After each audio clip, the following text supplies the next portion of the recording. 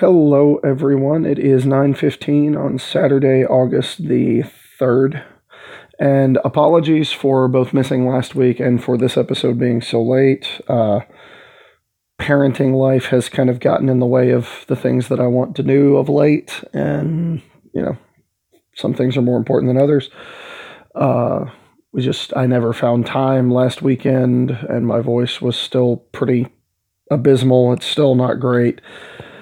But then this week, yesterday, I never found the time to get the recording done and then get the episode, the quick edit that I normally do and then get it uploaded. So we're doing this today, Saturday, in advance of my latest attempt to play Modern on a budget. So should be fun. While we were away, Mythic Championship Hogak happened in Barcelona. I don't know what they called it. Probably Mythic Championship Barcelona, but it was really Mythic Championship Hogak. And there's a few things to unpack from that. But the main topic this week is going to be about busting 5 myths about control decks. And you can bust the myth that your playing space has to be dull and dreary by checking out our sponsor at inkgaming.com. Use the promo code CCMTG10, get 10% off your order, busting the myth that these things have to be expensive. They're not. Just go do it. It's awesome. And while you're at it, you can bust the myth that there's no good content on the internet by checking out the network at constructedcriticism.com. They've got great stuff, like all of it. Something for everybody, different kinds of content. Just go over there, do yourself a favor, check it out, and do it. And you can also, help me bust the myth that I don't have people who support what I do by going over to patreon.com/homewardpathmtg and, pledge whatever amount you think is befitting of the work that I do. The show's always going to be free, but if you feel like you're getting enough back out of it that you want to help me continue making it, please feel free to go donate, and I will make sure it goes to good use. Namely, the main goal in the I'm going to say conservatively ultra long term, based on what we've gotten, what we've got so far, is upgrading the audio equipment since I'm doing this at home now. Getting a better mic so that I can record on the computer and it not sound really fuzzy and stop having to use my phone at all. It'd be great. So, all of that out of the way, let's dive into what happened while we were away. So I was off for 2 weeks, and the weekend before the first week, we had Mythic Championship Barcelona. And Hogak Bridgevine, essentially, was 21% of the day one field. 21%. Now, for Standard, I know that sounds laughable for the quote-unquote best deck to be 21% of the format. Because, it took Temur Energy getting up to like 48% before they decided to ban something. But this is Modern. Since I've started playing again back in summer of 2016, the most played, like the highest percentage I've seen a deck achieve was like Humans or Death Shadow when they were the consensus best decks, and they only ever achieved a metagame share of like 11 or 12%. That's staggering. 11 or 12% versus Hogak's 21. That's a lot of difference. And there's really good reasons why. It's quite probably just the most powerful thing in the format. And if you're not doing that thing, you need to be prepared for it. That's just the simple fact of the matter. First of all, like, you're not trying hard enough in the competitive community's eyes, but you've got to have a plan. It may not be a good plan. It almost certainly won't work, but you got to have a plan. Attacking them at the fundamental level seems to have helped a little bit, but on the whole, it's just so much far and away the best deck in the format. Like, I wouldn't be surprised to see it top 30% or more before it actually gets its banning. The deck is just that good. And in spite of that, Tron won the event, which further cements its legacy in the post-London Mulligan world as one of the best benefactors of the London Mulligan. It's just really cool when you can mulligan away excess setup pieces because you just mulliganed into natural Tron on turn 3. Seems pretty good.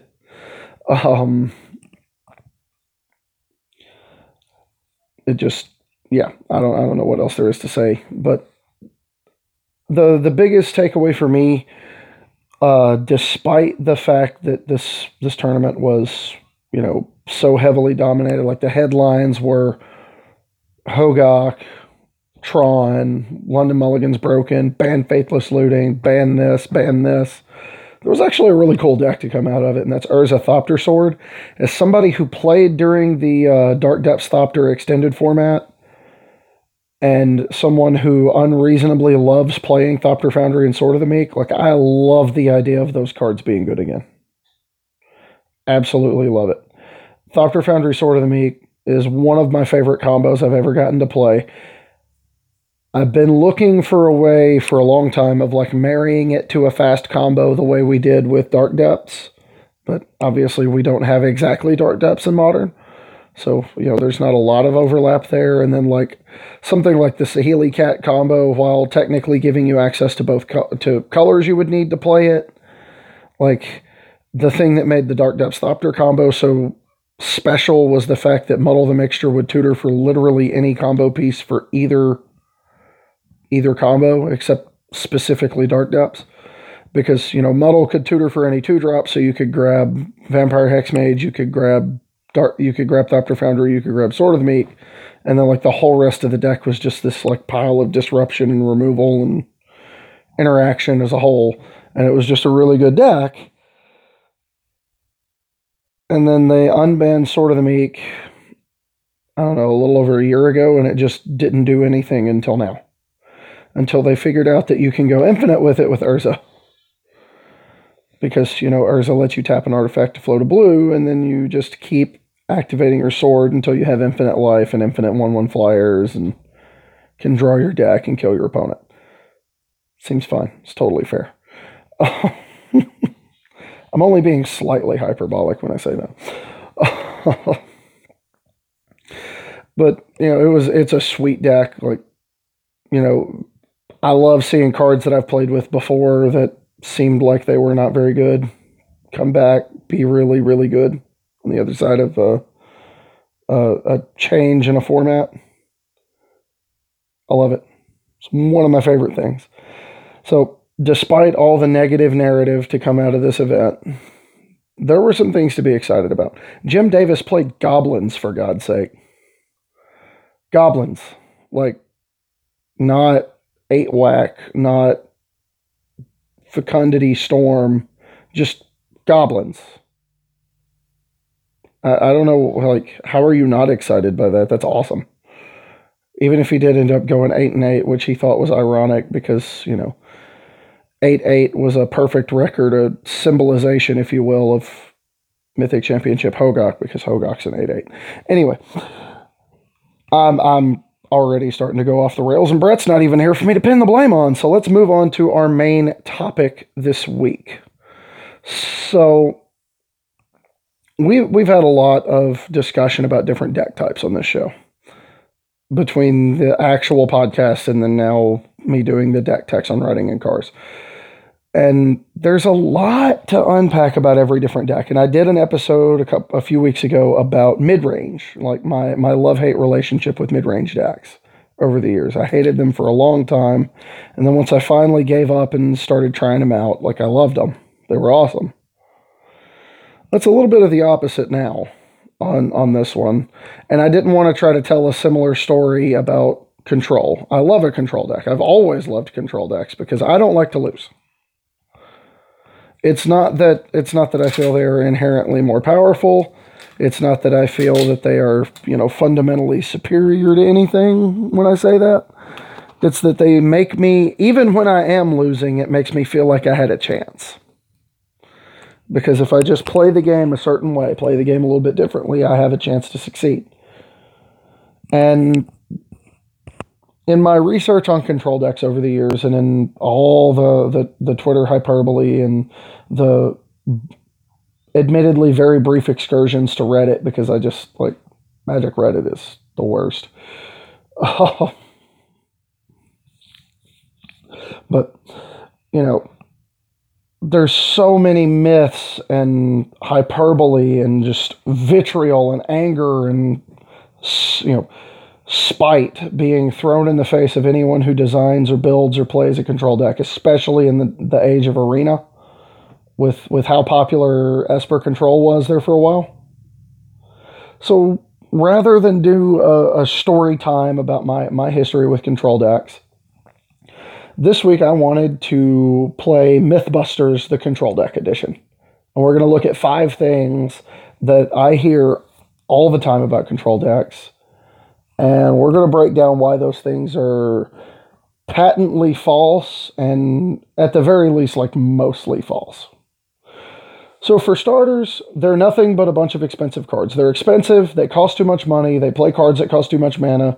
They're just, you know, piles of the best Magic cards, and they always win, and they're just like, you know, they win because they're expensive. No, they do not. First of all, typically speaking, mid-range decks have a higher average price than control decks, unless you're looking at Modern and Legacy. Like, the price tag, even still, like, you look at a list for blue-white control, and it's, like, similar in price to a Jund list.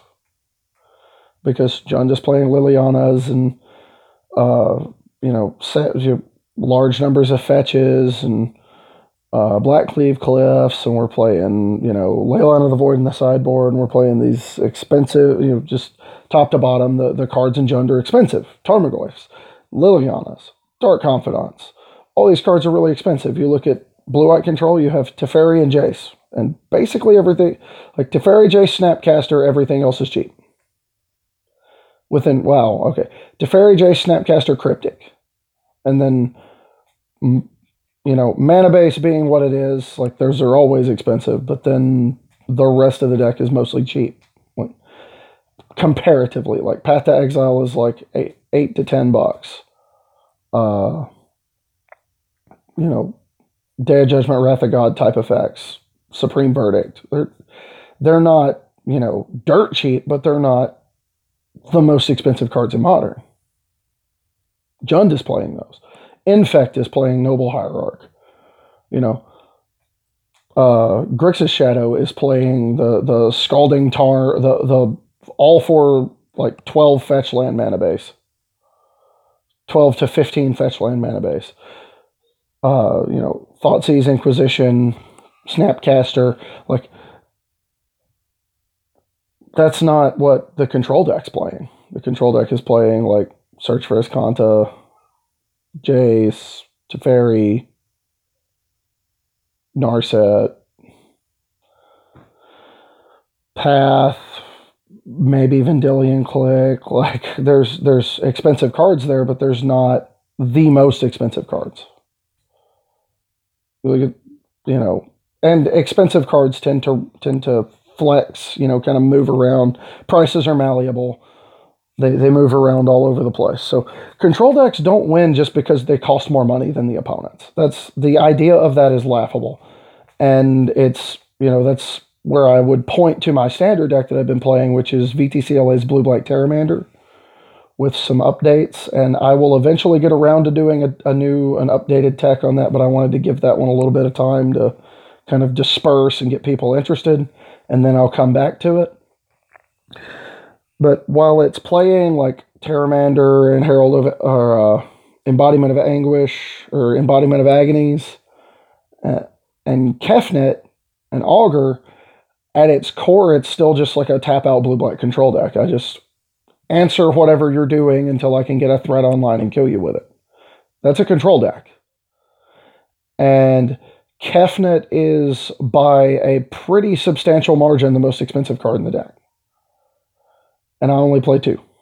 It's 2 Kefnits and the mana base, and then everything else in that deck is cheap. Like, I'm not even playing Search for Azcanta or Vraska's Contempt. Partially due to rotation restrictions. Like, I'm trying not to rely too heavily on stuff that's getting ready to rotate. But also just due to the fact that I didn't have them and I didn't want to have to get them. Not right now. So, and I'm not like unreasonably successful with it, but it gives me the feeling that I'm in every game that I play. I've been able to beat better decks by a pretty substantial margin just by playing good Magic. It's definitely not winning because its cards cost more. It's definitely not beating anybody because its cards are so expensive. So that's the first narrative I want to dispel for my crowd. You can build a cheap control deck. Don't let anybody tell you you can't. You definitely can. So myth number 2, and this one is kind of 2 rolled into 1. Because the argument I hear the most about control decks is the level of skill it takes to play it. It's either the most skill-intensive deck you can possibly play or the least skill-intensive deck you can possibly play. And nobody talks about the middle ground where it actually sits. They're either, it takes the most skill because you have to know, the ins and outs of the format. You have to be able to read, react, find the right answer the right cards, figure out what turn it is that you need to start trying to deploy a threat and try to close the game out. Like, your head's constantly got to be doing calculations. On the other hand, the other community is, you just counter and kill everything and then eventually play something and win.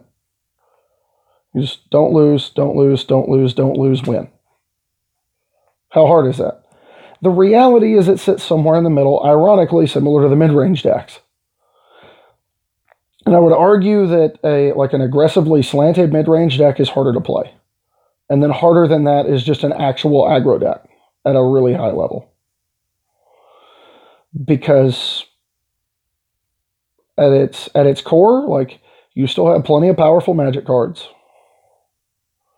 You still have, a good number of lands in your deck, or at the very least, you know that land drops are important, and you know to prioritize them when you can. You know that card selection helps you hit land drops. You know that card selection helps make sure you draw the right half of your deck. And then you just have to play according to what you... The key thing for me in playing Control has always been figuring out what the matchup is about and then cutting that off at the legs. That's what your job is. If you can cut them off at the knees based on what you know the matchup is about, you will win. So a lot of your wins and losses are determined before you ever actually shuffle up and play. It's determined by whether or not you have the correct outs. And it's not necessarily that it takes a lot more skill at Magic or a lot less, it's not so hard to do that you have to be one of the best players in the world to play Control. And it's also not so easy to do that you can drag any idiot off the street and hand them a control deck and let them sit down and they can win. The reality is you have to have a very specific skill set to win with Control at a high level. Look at somebody like Guillaume Wafotapa. That's somebody who epitomizes the idea of a control master because he can win with a control pile in any format. But if you hand him something else, he's not nearly as good a player. His skill set is just kind of predisposed to be good with control decks. He's good at, he's good at doing what control decks need you to do.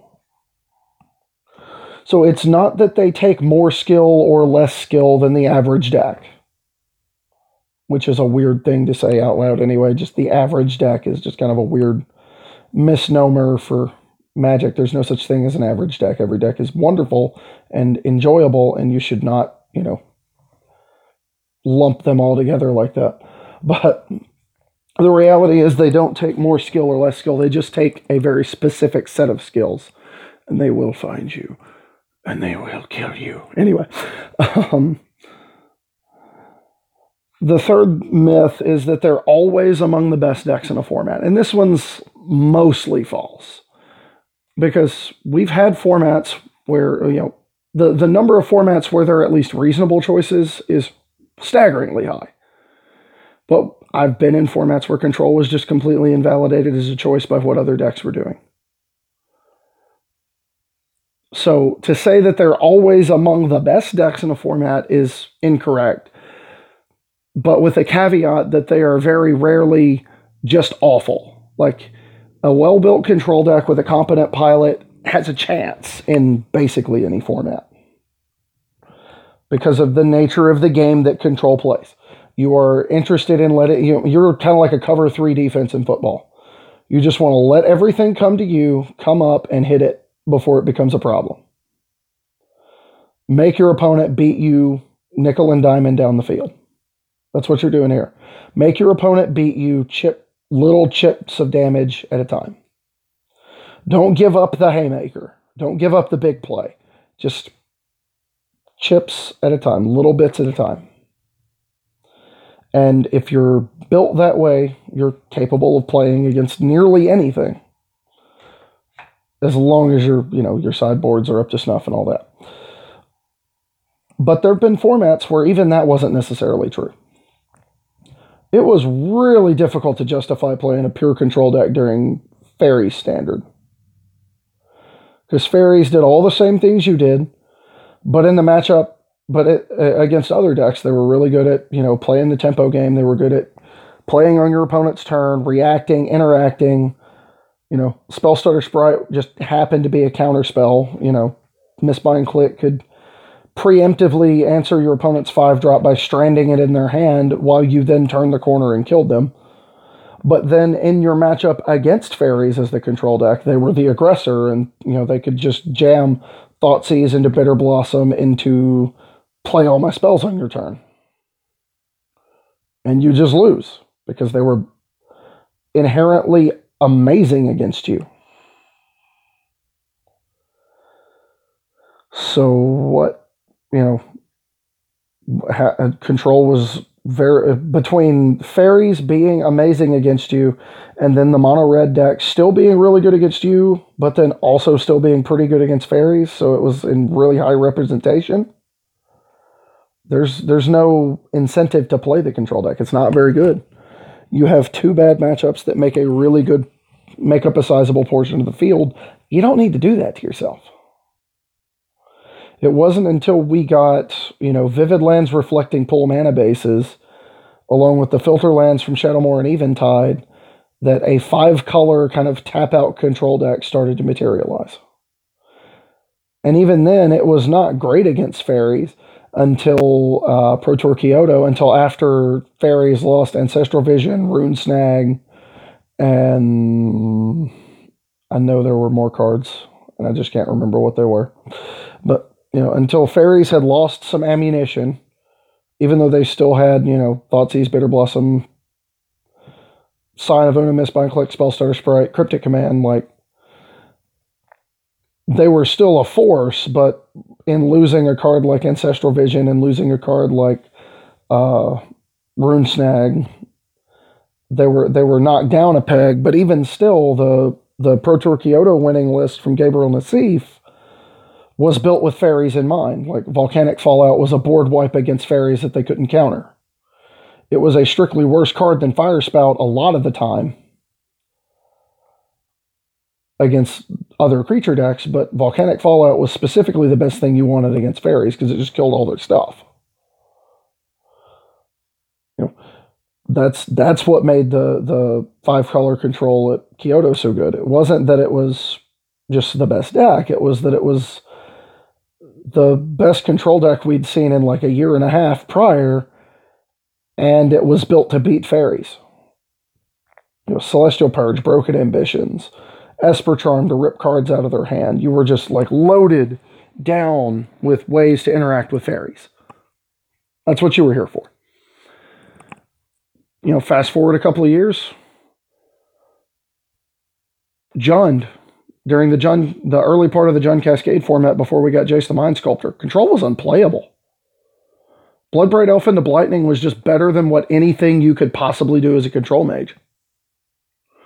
To the point that we were playing a bunch of really, really bad Magic cards in order to try to create a semblance of a control deck in Standard.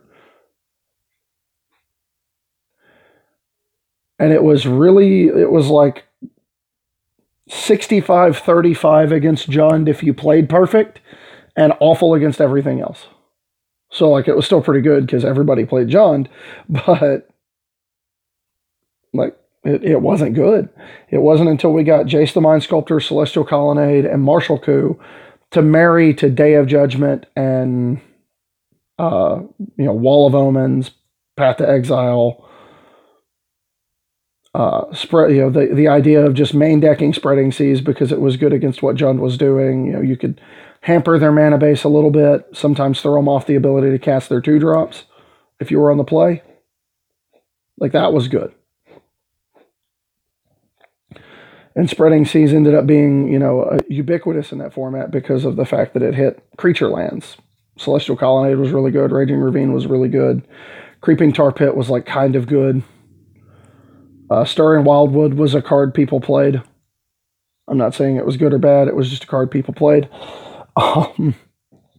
So the idea of playing Control in that environment, and even after they got Control decks, got Jace, Gideon, all these powerhouse cards in blue and white. Mythic came out that summer. Mythic Conscription came out that summer and obliterated everybody.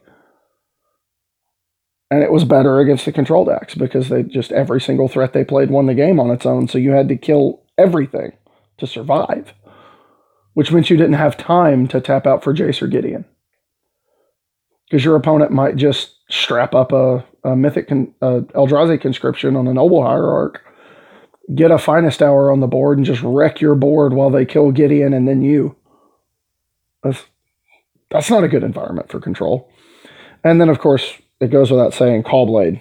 Like, I watched the matchup between what was essentially a blue-white Control versus a Caw-Blade at the Player of the Year playoff between Brad Nelson and Guillaume Matignon. It was demoralizing. Showed me the sheer brilliance of design that was Caw-Blade, and just, like, how badly we had missed on Stoneforge Mystic. So there are definitely formats where Control's not good. Another really good example is more recent when I first came back. We had Delirium, Green-Black Delirium, with access to Ishkana, Emrakul, and this kind of resource churning advantage between, I think the build that Nick and I played Nissa Vital Force, and there was another card. Liliana the Last Hope.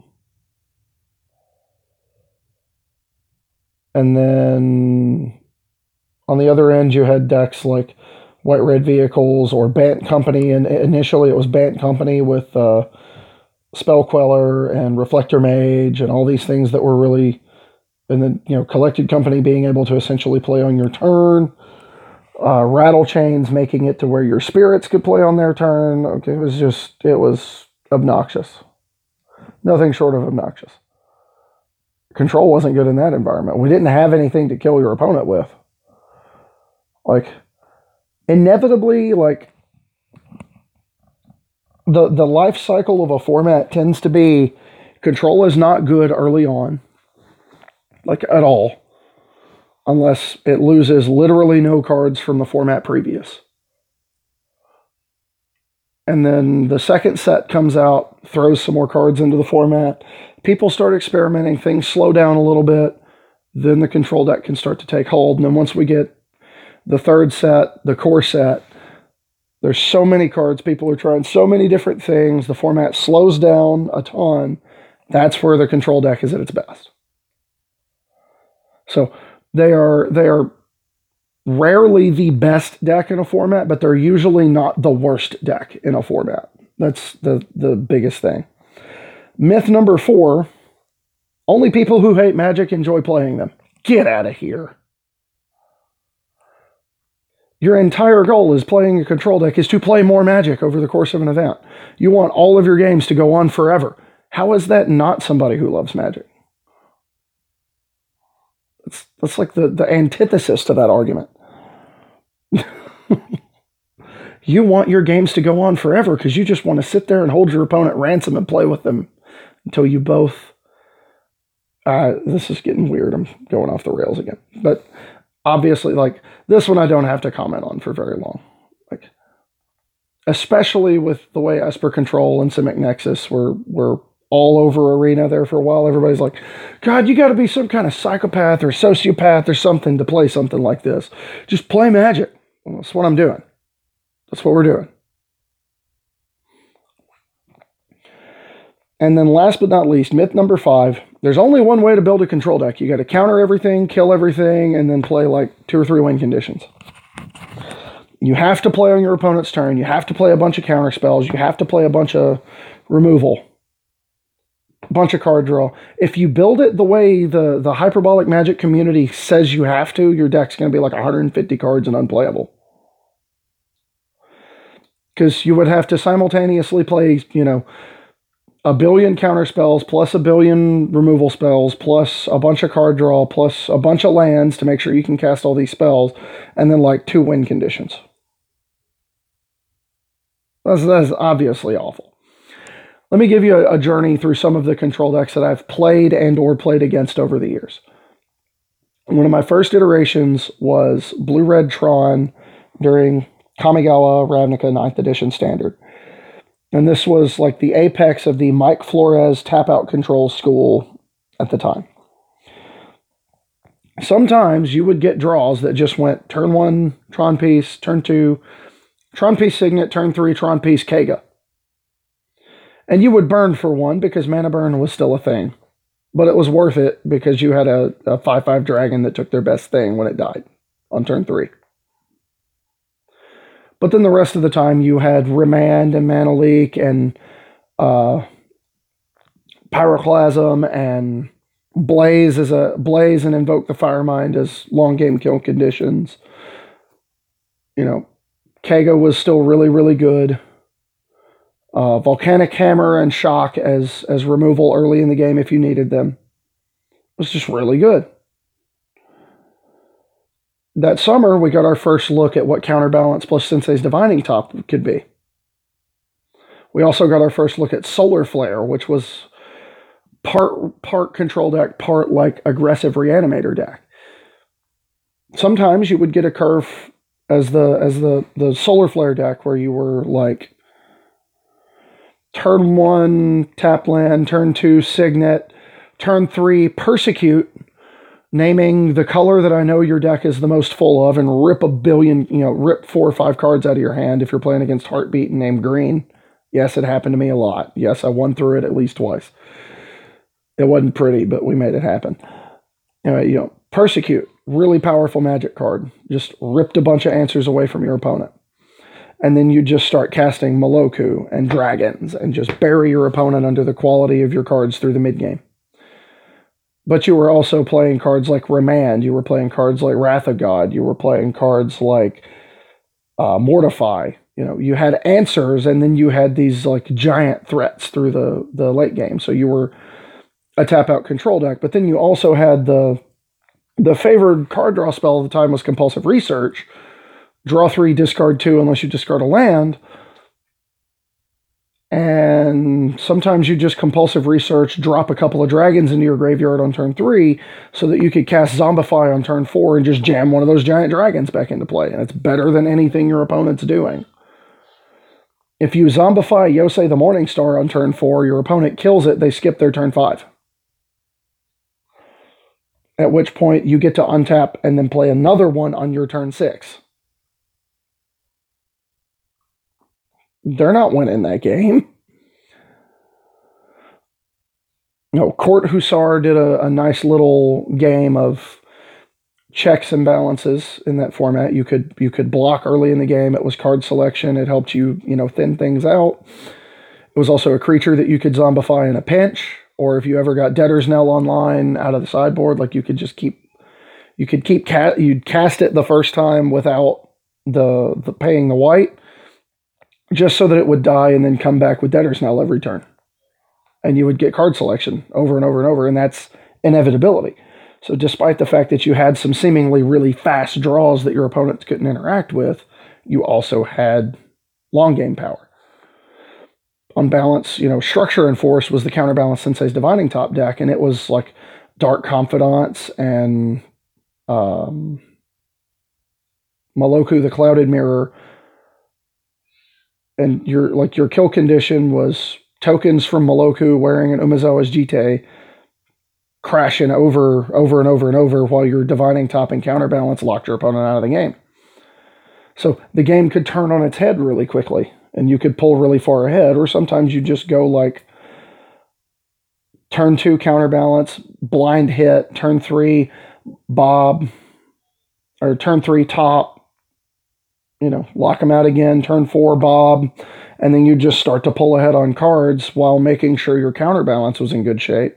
You're already playing top, so you never lost life from Confidant. If you did, it was like 1 or 2. You never took the full 5 from Maloku. And you just buried your opponent under the avalanche of awesome Magic cards that you were playing, while they couldn't play any of theirs because of Counterbalance and Divining Top. It was just obscene how good that deck was, even though it was only good for a couple of months.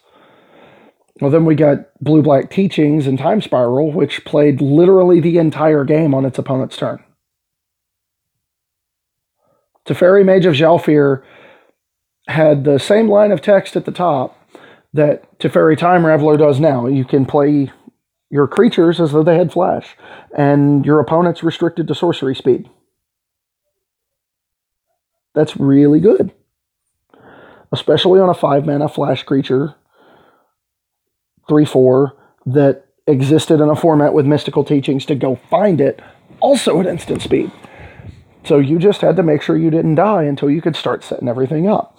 Like, that deck got to the point where it was playing, it cut the black mana with, it would cut the black mana except as an excuse to flashback the teachings off of Dreadship Reef, and then would play like, what was the cards? Thelanite Hermit. Because you're pretty majorly mono blue, with Vesuvian Shapeshifter, Brine Elemental as a long game lock thanks to Teferi plus Teachings. You'd lock your opponent out of ever untapping again while you beat them down with a couple of 5/4s and then kept flipping them back face down so you could, reset the lock. But then, there were variants that would play Thelanite Hermit as another target for Vesuvian Shapeshifter, so you could bury your opponent in an avalanche of Saprolings, 3/3 Saproling tokens that are crashing in every turn. You get 4 more every turn like that. That'll kill your opponent in a hurry. That'll turn the corner. Whatever you wanted to do with it, honestly. Like, the core was 16 plus counter spells, a little bit of removal, a couple of board wipes, and then Teferi, Teachings, Think Twice, Whispers of the Muse, and then like Vesuvian Shapeshifter, Brine Elemental. The original list, I think, primarily played Skeletal Vampire as its actual kill card. So the deck was just sweet. And then, of course, Draw New Lich Lord eventually was the card the deck was known for in its original iteration from Guillaume Waffatapa, because, Draw New gave you access to all your counter spells in your graveyard. So it's just stupid good. So that's 4 different looks at control. Well, then we have the control deck that popped up during Zendikar Standard. That was blue-white tap-out control. Did not play counter spells. Why? Because they were awful. We didn't have any good ones. Why counter it with your awful counter spells when you can just kill it? Because none of the decks, there was not a viable non-creature combo deck in that format. There was no way to just blast you to pieces without getting to untap and attack, so why bother trying? Why bother trying to fight on that axis? Let's just kill all the creatures. And then in the event that you happen across something weird, something out of the ordinary, you can sideboard into cards like Negate and Essence Scatter as needed, rather than have them in the main deck and have them be a liability. That's to say nothing of a deck like Splinter Twin, which was a whole other animal and a whole, combo controls just its own archetype. So, like, there's a bunch of different ways to build control decks. The blue-black Terramander deck that I'm playing right now plays like one part tap out control, one part like Delver deck. Because most of the time you want your Terramander to be a 2-mana 5/5 that you can leave up mana to protect late in the game. But sometimes it's just a 1-mana 1/1 against a slower deck, and you just want to start chipping in while you protect it through the middle turns and then make it big and kill them. Like, you have aggressive draws too. Terramander on 1, and then you Thought Erasure on 2, and then you mill another spell, and then you keep hitting your land drops, you keep casting, keep protecting your stuff, keep disrupting your opponent, and then eventually, like, turn 5, turn 6, you just drop a Embodiment of Agonies with like 4 or 5 counters on it because you play a bunch of different cards by virtue of playing control, and you just beat them down. They just die. But then sometimes you have the draws where you just interact, kill that, counter that, make you discard that, Terramander, adapt, start attacking. Like, there's a bunch of different ways to build control decks. The Open the Vaults deck is another good example. You don't even have to, stick to conventional mechanics. Your card draw spells don't have to be spells. They can be creatures that draw cards and then come back later as your trump.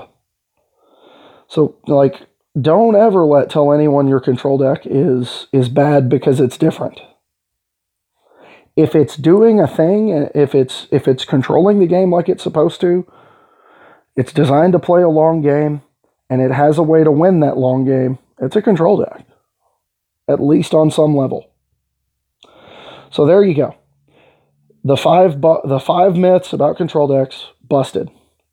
They're not as expensive as everybody thinks. They don't take more or less skill than anything else. They just take different skills. They're not always among the best in the format, but they're rarely among the worst.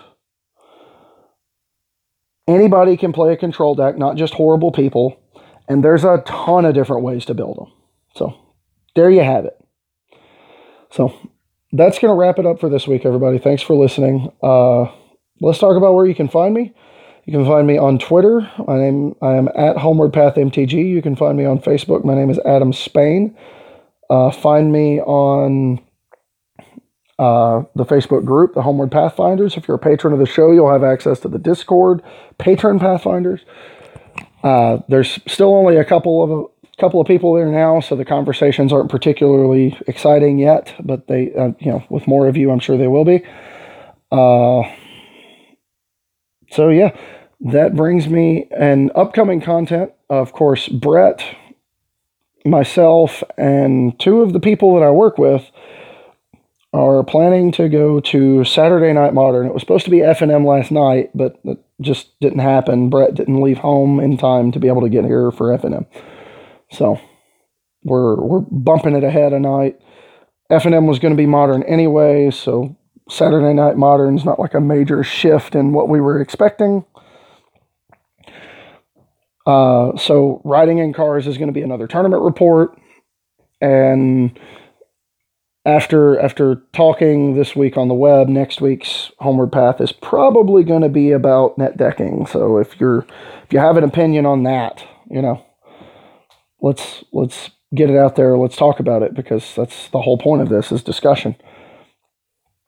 And speaking of the whole point of things and, being awesome, let's do our final segment every week. It's one of my favorites.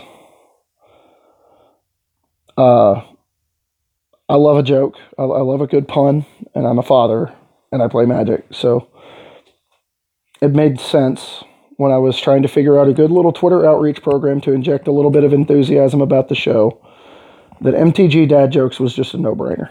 It was just too perfect. So, oh man, I didn't see that one.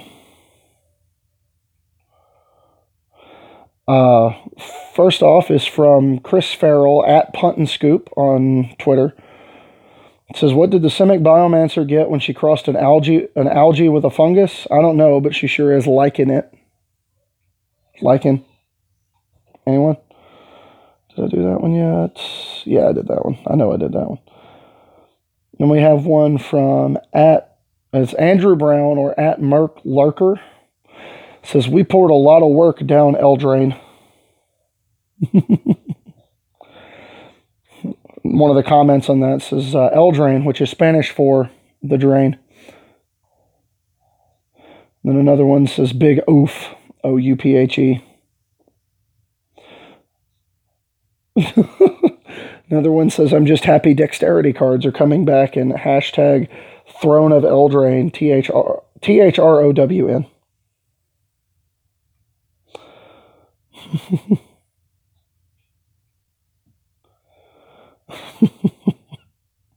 That's adorable. That's precious. I love it. Next up, from this is a two-parter. We got two in one. First one says, it's a real shame. It's from @LilyHaron. I'm hoping I'm pronouncing that right. It's Haaron. Says, it's a real shame Dack Fayden died in the war. Could have come to Eldraine kind of as a roguish Robin Hood type. Could have proved his worth, maybe get knighted, be given some land for his heroism. Then we could have had the greatest fief in the universe, or the multiverse. And Commander's Brew had to chime in with a little bit more at Commander's Brew on Twitter. It's also definitely a shame Dack died in the war, because otherwise we could have had him visit an Earth-like plane, maybe get back to some humble roots, start a farm, raise a few cattle. Before you know it, we have the greatest beef in the multiverse. Good times. Love it. Oh, come on. Bad clicks. At that gal Carolyn. Why do red, green, and blue get along so well? Teamer work. Teamur. Teamer work. Yes. Thank you, Brian, for sending me that one. Jim Davis says, part one of my Goblin Guide. Goblin Guide? Because you definitely play that card. Anyway, it says, did you know Goblins is not an aggro deck? What's your endgame look like? And it's a link to his CoolStuffInc.com article about playing Goblins at the Mythic Championship, which I highly recommend you check out just because I love Goblins. Next up, Kitchen Table Commander. It's at Kitchen Table CMD. Says, she has haste, enables herself for free, and replaces the discarded card. This is madness! You see what I did there?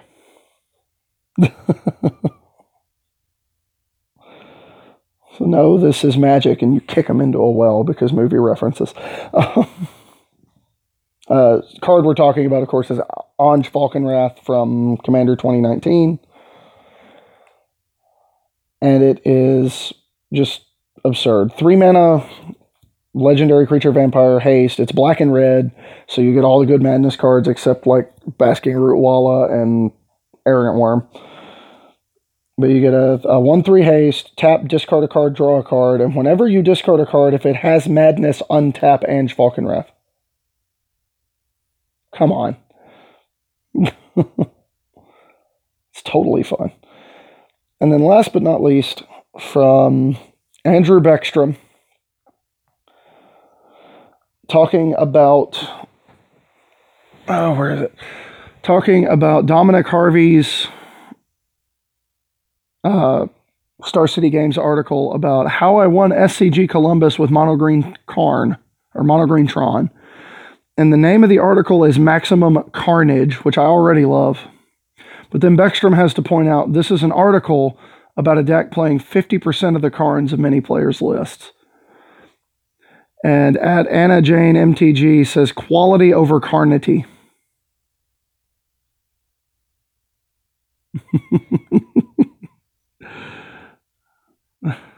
I love you people. Thanks for listening, everybody. I hope you enjoyed it. I hope you have a good week. Riding a Cars will probably be up Tuesday, and then hopefully we can find time so that the episode will actually come out on time next week. So thanks for listening. Hope you enjoyed it. I know I always enjoy bringing it to you. So until next week, take it easy. Find your own way home.